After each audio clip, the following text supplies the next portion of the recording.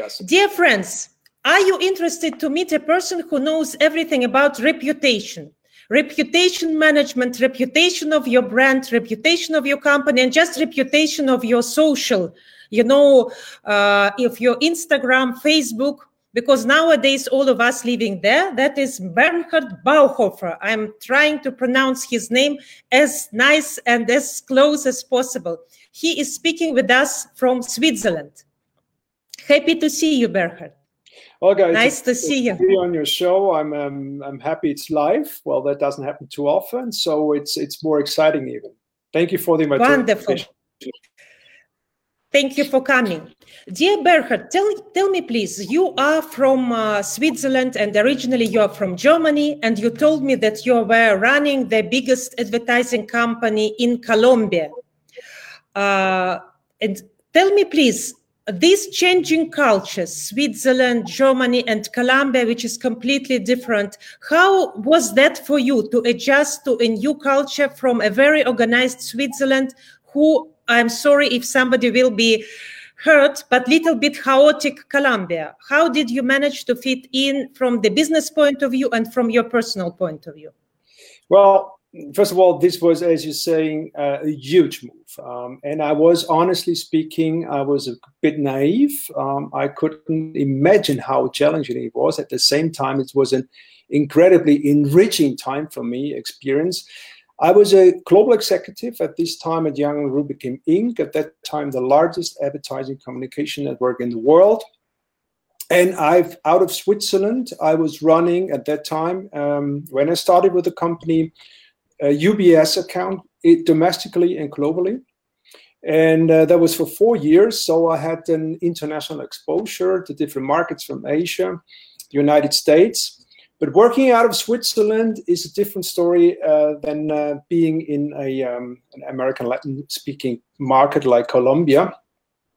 We had an initial agreement to say, I will have an expat status and I will move to some place in the world. At that time, I was a bachelor. I was open to new challenges. And then the HR professional came from New York and said, listen, there are 3 opportunities. One is New York, the second is San Francisco, and the third one would be Colombia. And I said, New York is fine, maybe San Francisco, but no go for Colombia. And then they convinced me to go there. And what is that? They convinced you for money, they convinced you for experience, they convinced you for challenges. How somebody who can choose to go to New York, to San Francisco, how can somebody choose Colombia if you are very organized from Switzerland, especially from Germany background, which is known for its discipline? Well, the company said there are 3 options, but we would like you to go. You know that is. There are 3 options, but there is only 1 option. Then it's clear. Exactly. And I was smart enough to understand that this is my first and last chance. If I reject that, there's another chance to make an international career. So I understood. I took the long-term perspective. And of course, from a financial point of view, but at that time wasn't too much important for me, but they gave me some very nice fringe benefits. So I had a very nice apartment, had all amenities you can imagine, had a driver, and I would have had a bodyguard if I wanted that, but I didn't want this. So I came there quite naive. Bodyguard, you mean that Colombia at that time, it was that expensive, that dangerous that you even need to have a bodyguard?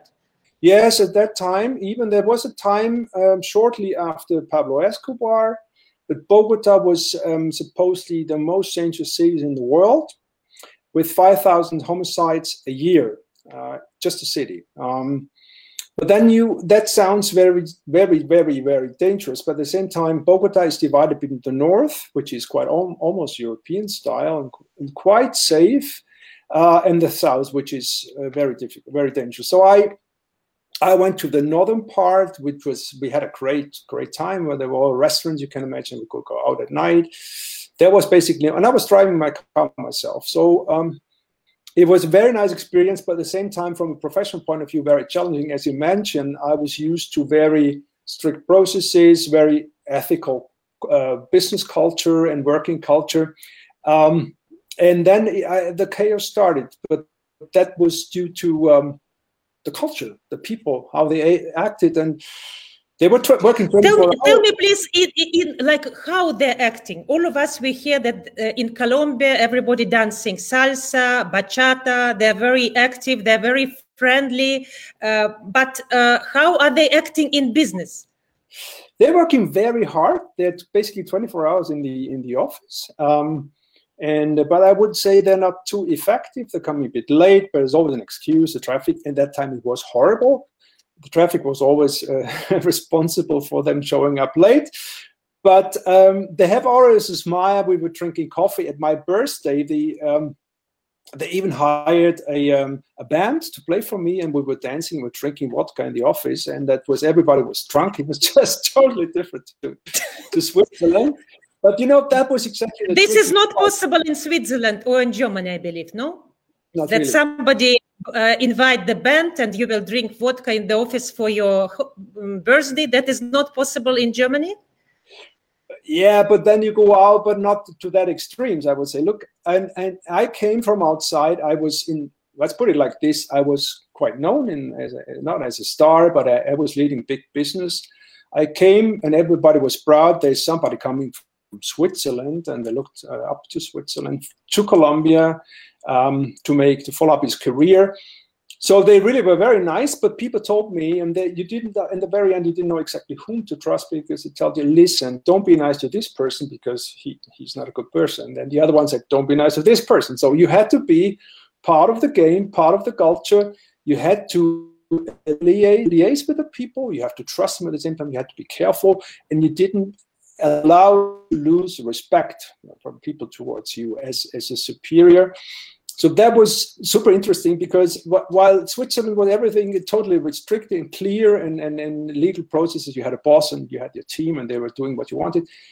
It was a new experience, but it helped me a lot and at that time, the president of the company said, you have to smell. Yeah, don't listen what the people say. You have to smell what's going on. And I didn't at that time. I was, as I told you, repeated the third time, I was naive. I was coming from Switzerland. I had in Switzerland, I ran a team with 10 to 15 people. I was in charge for big budgets. But to really, in those circumstances, with different culture, different language, was challenging. I lost 10 kilos. I was working day and night. I lost 10 kilos. Oh my God. And I wasn't fat, believe me. I just didn't eat. It was so stressful. At the same time, Bernhard, you were not eating and you lose 10 kilos because you were not sure how to lead this team. And as your boss said, you need not to listen to people, but to smell the situation. And you were not sure how to do it. That is the reason why you were losing weight. No, it was also we were extremely competitive. If you know the advertising industry, there big players. They're now, in the meantime, the landscape has changed with a lot of mergers and acquisitions and consolidation of the industry. But at that time, it was McCann Erickson, Young and Rubicam. Those were the large, J. Walter Thompson, the large ones. And McCann Erickson had been the number one for a couple of decades. And all of a sudden, we came, and we were so aggressive. We were so successful. We almost won every pitch. We had 3 offices in Colombia, so we had an office in Medellin and in Cali. So my job was to help them and support them and coach them, and as a sparring partner, as a leading. So we grew extremely fast, but with this speed came a lot of, as in any company, you have to consolidate the business. You have to make sure the quality is fine. Growing is not the only thing, but you have to make clients happy and keep them happy, and that was the biggest challenge. So it was really, really interesting. It was interesting experience, as I can understand. Bernhard, great that you survived that, and great that you even were very successful in that, because not everybody can do it. But definitely it's a great experience and very interesting moment for your personal growth and the growth of the company. You are the guru of reputation management. Tell me, please, for people who are the owners of small businesses, who are mentors, coaches, writers, or the owners of the companies, now it's a big question, how to become popular. You know, there is such a word in Russian language and in others, maybe it's called hype. When you create something and you become famous because you will say something like, whoo, Then people discuss it for 2 weeks and then they forget about you. That's why some people, they post the photos where they're naked or something, you know, like Kim Kardashian thing that everybody talk about that. But then what do you think, to what level we can do that? We can post something that we will regret about in 3 weeks. To what level we should think about reputation? Or you think we can post, we can put whatever, and we can, you know, like discuss any topics like Taliban or injections or vaccination? What is reputation management? How to take care of reputation nowadays? Well, just to go a bit back, why I took this topic. I realized in my international advertising career that image is, you can buy an image, right? You can invest a lot of money in an image campaign. And I realized we couldn't measure the success of the campaign. At the same time, when I started this business, I realized that there are a lot of important factors now emerging. At the time was sustainability. Nobody, when I started that in the end of the last millennium, nobody was talking about sustainability and so-called ESG criteria. At that time, I wrote the book, and I realized that reputation is crucial to any sort of company, independent from size, the large ones and on the SMEs, the smaller ones. And now coming back to the point, you have to be authentic and you have to manage the expectations of your stakeholders. Stakeholders are anyone who is in relationship with your company. Internally, it's staff, and in a publicly listed company, it's a shareholder. Externally, it's clients, it's media, it's NGOs. So even the smaller companies you mentioned are embedded into this environment. They have to be very careful what they're doing. So just posting something or joining a discussion on a topic which is not related to your business doesn't make any sense. And you may be even say regret it in some days later. So social media, internet, don't forget, and anything you do just to grasp attention and reach out for attention is very, very dangerous if it's not built on a strategy which at the same time is related to your business. So you have to be very careful. You have to have a strategy. You have to have a concept. You have to be very careful with what you are posting in social media. And if you're doing any, sorry for the word, bullshit with no relevance to the business, you will certainly not build up reputation. And what is the importance of reputation? Reputation is about predictability, about managing expectations. People have to know what you stand for. It's an enlarged concept of a brand, but it encompasses the whole corporate culture. It's not only the top management, but all employees working for it who are related to any stakeholders in and outside the company. But you know, sometimes if you're a big company, let's say we have a big company in Kazakhstan, we are selling cars, and 1,900 people work for our company.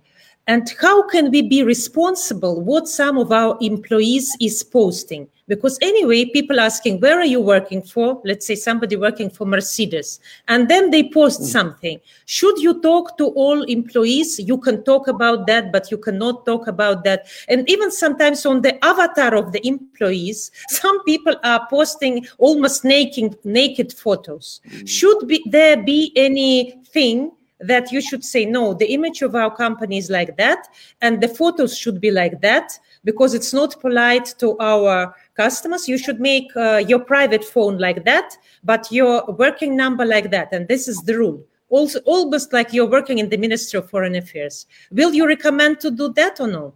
You already gave the answer, absolutely, and it's a must, because if you are, then you have an account. If you're writing or posting on behalf of your company, and then you definitely have to give a manual and do's and don'ts, what you can do, and clear instructions, what people can post, what they should comment on that, because each employee is a potential ambassador, but it's also a danger for the reputation of the company. If they don't behave in a sense for the purpose of the company, it's a big, big danger. And we see that many, many cases. I'll give you an example here in Switzerland, which was a big problem for one of the largest retailers. In Switzerland, I was interviewed to that. And some person was commenting on behalf of a company account about a crisis, and that went public. and this person wasn't supposed to comment on the name on behalf of the company. So, but automatically the company was part of that problem, which it had nothing to do with, but it was all over the media. So this is a company, an employee of that company, and now it's really big danger. Now, of course, you have to train your people. You'd have to make absolutely clear, even if they post in their private accounts, they shouldn't post any nude photos, because people will understand of course, it's a private account. At the same time, this girl is working as the assistant to the CEO, just a fictitious example. But this would affect the CEO and the company. But how you will, Bernhard, how you will manage this topic when you are in Colombia? Okay, in Switzerland, people will listen to you. In Germany, people will listen to you. But if you're in other countries, which are not that, because you choose the most organized countries, Germany and Switzerland, of course, it's easy for you to talk. But let's come, if we're in the countries like Colombia, for example, where people are more free, where in their culture, they are more social, when they are more warm, for them it's normal. How you will persuade them, and did you manage to do it or no? At that time when I was working in Colombia, there was no internet. It was just the early beginning of the internet, so there was no social media at all, so that wasn't an issue. But you're absolutely right.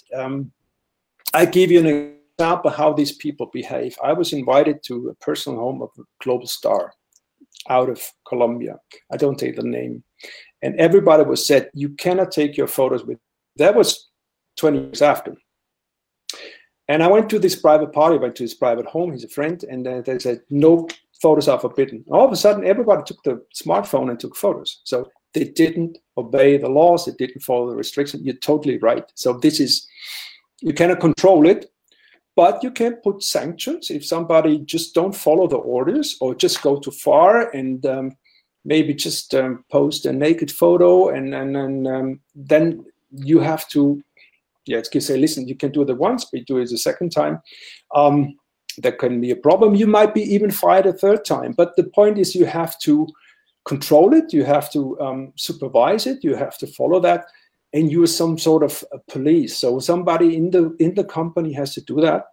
But as I said before, it's very important that people understand the importance of so-called manuals and do's and don'ts, because they don't do themselves a favor if they post something stupid or in a situation where they said, oh, I shouldn't have done that a day after, Because if you're drunk, if you had a good time, and then think about twice and think you will really post it. So I don't know if I have the same feeling. I was like, okay, what the hell did I think when I did this?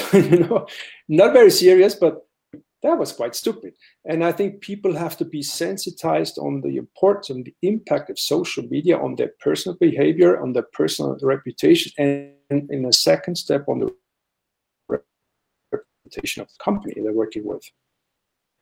Bernhard, tell me please, you are guru of reputation. Okay, you told us what is bad for reputation. You shouldn't be involved in some talks that you are not sure of or that can make a scandal. Don't put the photos that you might regret tomorrow and think, why I did that, now I'm ashamed, I feel I made mistake, I look ugly, but already you deleted it, but everybody shared that. So it's already 100,000 people might see it. I think it's not only bad for the company, it's even bad for yourself, because then you will not feel sure of yourself and it's kind of not nice. What is good for reputation? This is bad for reputation, but what is good for reputation? Yes. Look, we look at reputation management. We developed our own 360 degrees reputation management program, which encompasses all so-called reputation drivers, which is corporate social responsibility, it's sustainability, it's communication, it's innovation, corporate citizenship, all very relevant factors which are constituting a long-term corporate reputation. And we look at these factors always in relationship with the stakeholders. So a company has to understand what are the expectations of a stakeholder towards the company, and they could be very, very different. So an employee wants to be treated fairly, respectfully, and they want to have a career path, and they They want to believe in the purpose of the company, while a customer wants good quality. And they want to know in these days that the company is producing with respect to the externalities of the production of the value chain. So they really are looking into the in the sustainable business and environmental issues. While the media So you mean that the customers nowadays also changed? They not only want to buy something, but they think that this should be ecologically good. It's good for the planet. It's good for, because you know, our audience, they are the owners of small businesses. They don't know this corporate world. They don't care then. They have 15 people working for them. So they don't understand what are these big, huge companies like Hewlett-Packard or McDonald's or Starbucks. They think about how to survive. They now don't think, oh, social responsibility, just they think how to survive in social time. But I think even the companies are small. Reputation is there. Even if you're building your brand, reputation is there. Because at the end of the days, I noticed that kids nowadays, you know, in Dubai, we have a shop, body shop. And they said, I talked to teenagers, they said, we want to buy from Body Shop because this company is taking care about ecology. They're using recyclable things. And I was shocked. They said, no, we won't because we want to protect ecology. When they buy this product, they think they are taking part in the movement to protect the ecology. That's why they're buying these soaps, shower gel, and everything. So that means that customers feel yeah? And Body Shop is a company which is at least 30 years old. You see, that's the point. They built up their reputation for being environmentally conscious over decades. So this shows exactly the point. It takes a long time to gain this reputation. But at some point in time, even if you're a small company, to act on behalf of that strategy. And the point is, we have a lot of small, medium-sized companies. We are not only working with large ones. We are working with private owned companies. And, you know, the owner or the founder, you don't need to tell them what reputation is because he does it intrinsically, because he has always a long-term perspective which goes beyond his generation. He's looking to the family.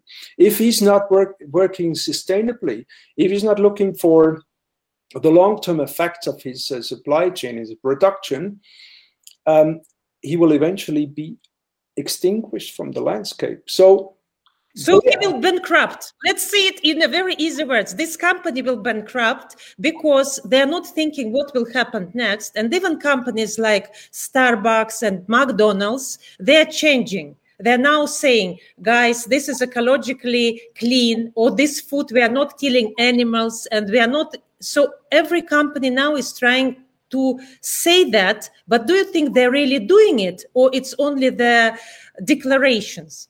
That's a very good point. And, you know, the power lies with the financial services company, the big investment companies like BlackRock, because they're going into this and analyzing what the company is doing, if it's really following the BlackRock, this is the fund, yeah? Investment fund, which is one of the best investments fund. It's the biggest one. They have an enormous power.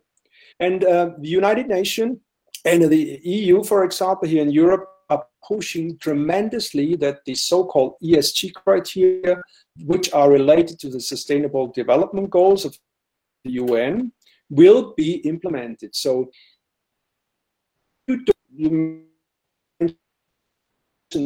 or Apple was, if they don't follow those sustainable rules and criteria, they will be eventually deleted from the investment list. Well, that's the power life with big investments. But what I'm telling my clients, take it in your hand, try to even exceed the criteria for sustainable investment. Try to look at the whole value chain. If you're working with suppliers in emerging markets like India or China, be sure that they don't have child labor, that they're really not polluting the environment to an extent to what is possible. Of course, you cannot control every little thing, just and look impact of your value chain, of your value creation, you will understand that if something happens somewhere in another part of the world, they are working for you, it might effectively harm your reputation. There are many, many cases where that was the case. So, Bernhard, yes. I want to tell you that what you mentioned, it's very, very important. That means that all of us connected. And to summarize what we were saying here, for people who just joined, because we are finishing our talk right now, I want to say that to analyze all your talk and your speech for today, we need to think about our reputation, not only that we think for the planet or for something else. But number one, it's very important because we have to live here and to breathe this air and to drink this water and to leave it for our kids. And if we are good human, that is the most important thing, because not everything is the money. It's also the ecology and the friendship and all other things. But also, if we want our company not to bankrupt in the next few years or decades, we need to think about to be liked by people. So when they buy our products, they will think they are participating in some bigger things. And the companies who will forget about that, they have no chance to survive. That's why reputation is very important. And what you're doing is one of the main things you should think. One is how you should get profit, because business, of course, is made for profit. But I think the second important thing is reputation. So they should go like black and white, like yin and yang. Am I correct? I would hire you instantly, huh? Yeah. Yes, I'm ready. I'm ready to join you. Hidden Hero is with you, and we are happy to work together. Thank you so much for your information, for your knowledge, and please continue what you are doing. That is very important for the world. Merci beaucoup. Merci beaucoup. Au revoir. Au revoir.